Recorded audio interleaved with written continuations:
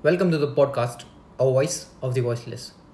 Today I'm reading Thoughts of a Tiger.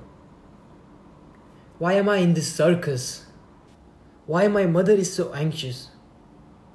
We used to live in the forest. Love my mother with me was the strongest. Now I don't know where she is. Can you find her for me, please? Now I cannot see her. Is she in some danger? Why am I up here?